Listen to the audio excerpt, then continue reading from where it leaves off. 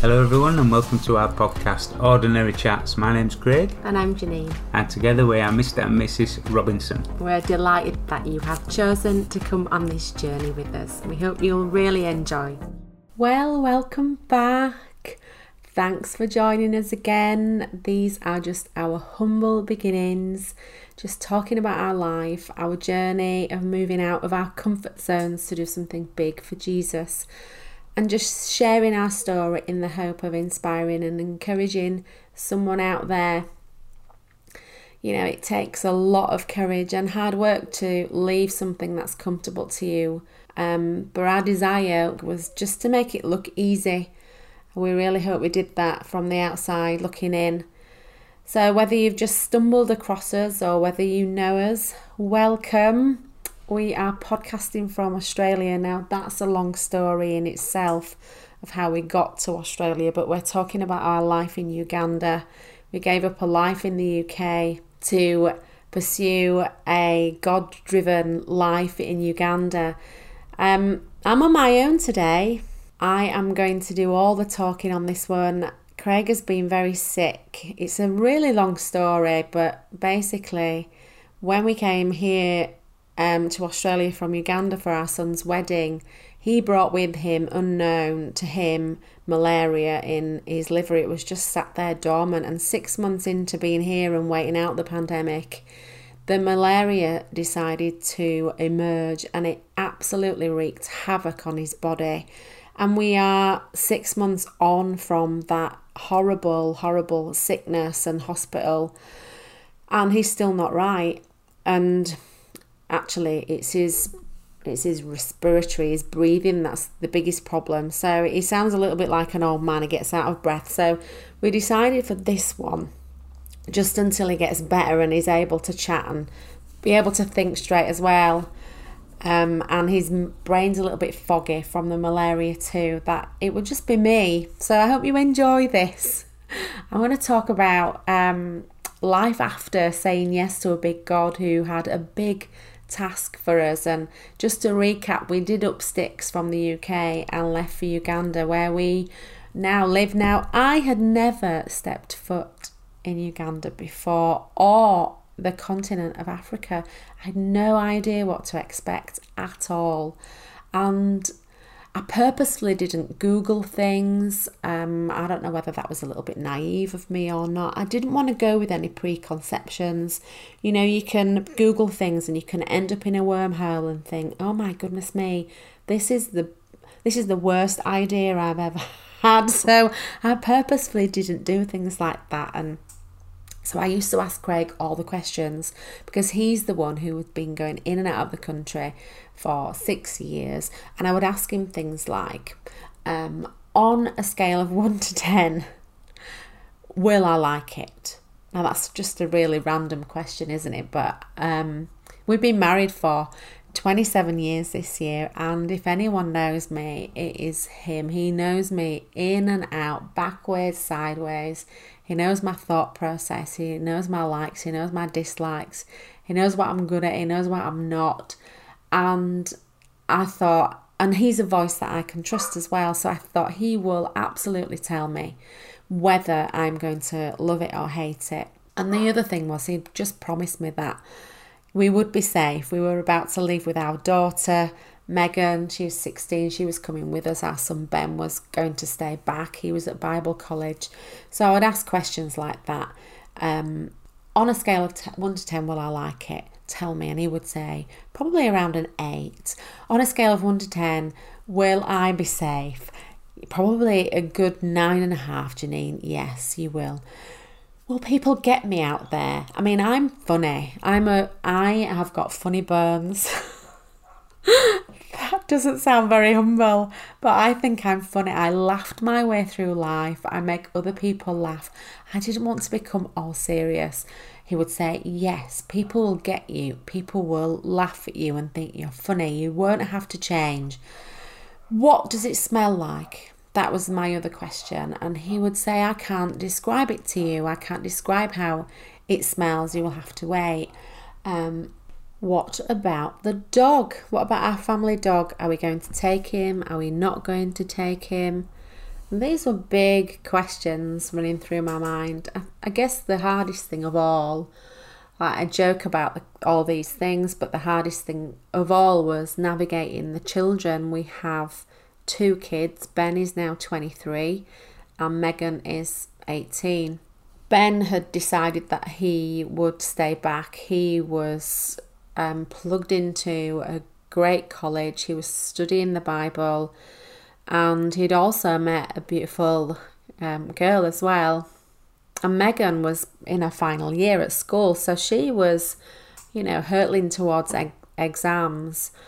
And it was, those decisions were really, really big decisions for us to make. And we were taking Megan away from everything that she knew, all her friends and her school life and her church life, all those things. And so how do you navigate something like that as a mother? It was all new. I had absolutely no answers to it. I just knew that God would figure it all out for us. And if you're listening and you're thinking those kinds of questions, and you have children to consider, I don't have the answer for you. It's just all so individual to everybody. But I knew for me that God would make a way, and God would provide, and God would keep us safe, and God would work it all out for us. There's a verse in the Bible, it's in Thessalonians, and it talks about he who calls you is faithful and he will do it. And I didn't know what the doing was, but I just knew that he would figure it all out for us. So I guess the other biggest thing for me in the saying yes to moving was like watching Craig going back and forth over all these years and see him. The only words I can describe for that was he would come alive. When he first went in 2012, we had no phone contact. Can you believe it? There was no Facebook. There was no way of seeing each other while he was there, and it was very limited phone contact as well. It was still when it would cost you like £5 million to ring internationally. So we had limited phone contact, but over the years we were able to have face-to-face conversations. He would show me where he was staying. People would say hi to me. He would FaceTime me from these beautiful places where he was. And when you see someone living their best life and loving it so much, I remember doing a screenshot and looking at Craig's eyes, and they were just full of life and full of happiness, and he's such a kind man. I just wanted more of that for him. I wanted for him to live his best life, and everyone around us thought that I was absolutely crazy, and it was probably the craziest thing I've ever done in my life, but it was one of the biggest reasons I said yes to God is my love for Craig and wanting to see him live out his best life. I felt like he wasn't doing that in the UK. In the job that he had, I just felt he had so much more to give, and in and amongst that and saying yes to God, then I would absolutely 100% say that has in turn, it's impacted my life so much, being out there with him and experiencing everything that he experiences and doing that together. God has just blessed our lives beyond measure. It's just been wonderful. So what about all those questions? Well, what does it smell like? Well, it smells like fire.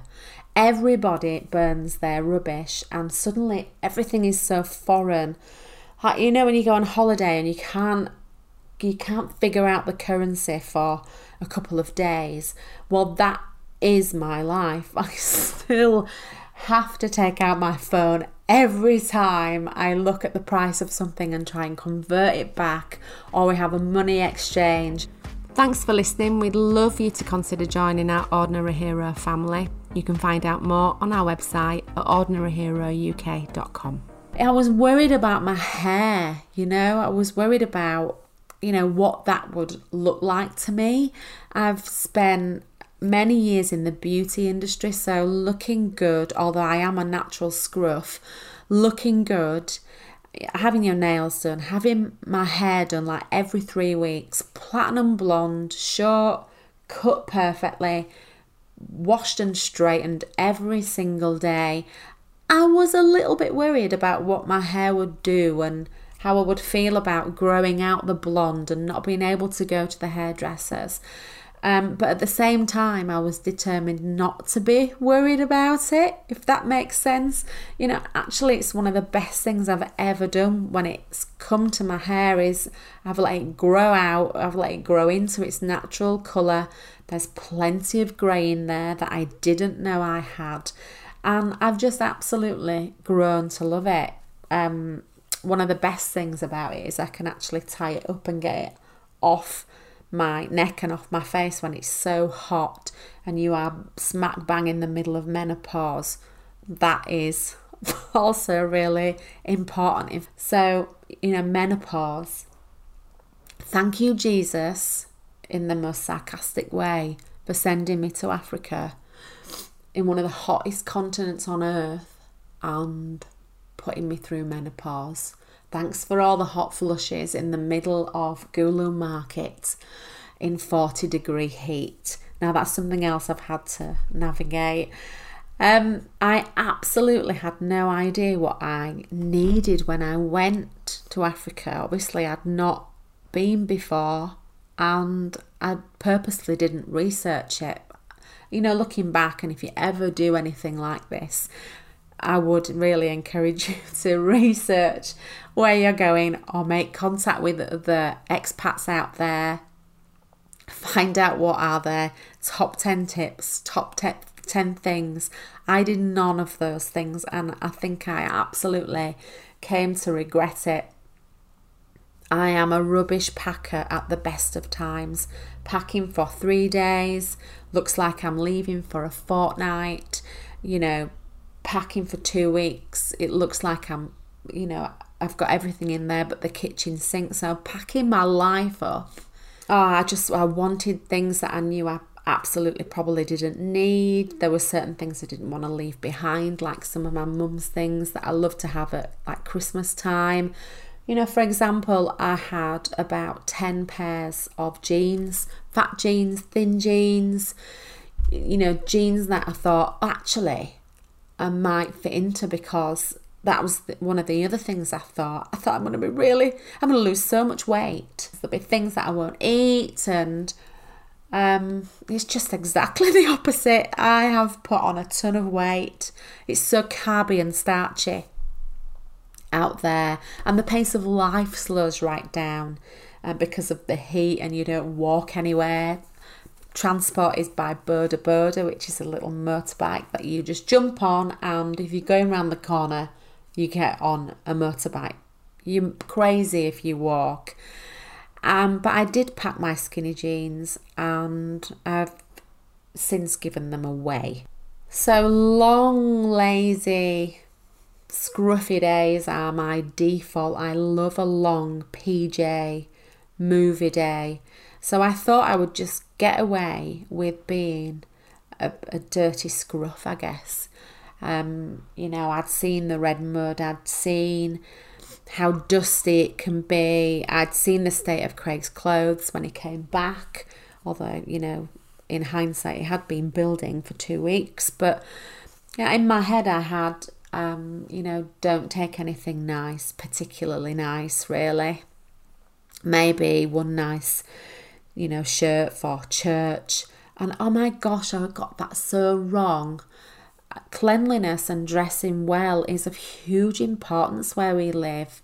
And so, I've had many clothes made now, many dresses, many skirts. And if you ever come and visit us, please, bring nice clothes to wear. I don't mean your best ball gowns, you're not going on a cruise. But, your Sunday best. Yes, they get dirty. Yes, it's dusty, but they wash. So maybe just not the bright white stuff, I guess. The other thing I had to have tons and tons of injections, which I hate. I cry at the thought of injections. We used to call them nippies when we were children. And I used to, when I was waiting, I used to nip myself on the arm as hard as I could and think, right, it's not going to be any worse than that. And I also used to give blood to try and overcome my fear. Although I think the custard creams afterwards got me there.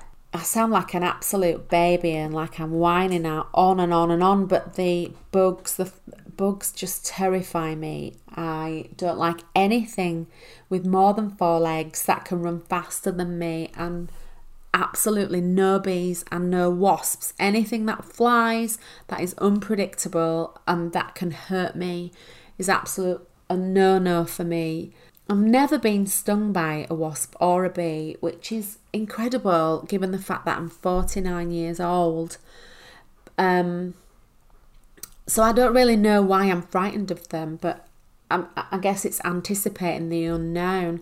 But we actually had a huge African bee's nest in our first home. We lived there for 6 months. And, you know, you kind of learn to live together when there's bees, you know, like everywhere in every single room where you are. But it never ever got easier, and over time that upset me a little bit. It's one of the things that, the few things that made me cry on like a personal needing level. Like I just want to go to the loo without a bee being on me, and being on my pajamas, or Megan had gotten stung, Craig had gotten stung. I honestly do not know. Must have been the protection of God how I didn't get stung. Hope you're enjoying listening. If you'd like to know what we look like, head over to our socials at Ordinary Hero UK. Now, I want to encourage you, God will never give you more than you can handle. I have done things that I've never dreamed or imagined I would do, and that to me is when you know it's from God. I was given a passage many, many years ago, and it's Ephesians 3:20. In the Message version, it says, God can do anything, you know, far more than you could ever imagine or guess or request in your wildest dreams. When that was spoken into my life, I was smack bang in the middle of a career that I absolutely adored and loved. And I waited for that moment. I waited for that more than you can guess or request or think in your wildest dreams. I waited for that moment. Yes, I had the big business. I worked really hard. I drove the company car. And they were things that I'd actually dreamed and imagined. In the most humble way, I knew that was going to happen. Hard work and perseverance and just downright determination suggested those things would happen, and they did, and they poured in abundance, and it was absolutely beautiful. But the things that I've done since, like for example, we built a sanctuary wall to protect girls in Africa who have been seriously sexually abused. And when I stood back and looked at that wall, and if you want to see it, then nip over to the Instagram grid and have a look. That was a moment that I had never dreamed or imagined, and that was when this verse dropped into my heart in the way it was meant to be written for me. Those moments where you didn't dream, you didn't imagine you would see that or be in that situation, they are the things that are given from God. That's what this verse is all about. I think that's when you know that you are right on track and right in the bullseye of where God wants you, because they were never on your personal radar. So even now, as Craig and I wait out the pandemic in Australia, I never dreamed or imagined this. So how can that not be from God? One takeaway from this is I would encourage you to say yes.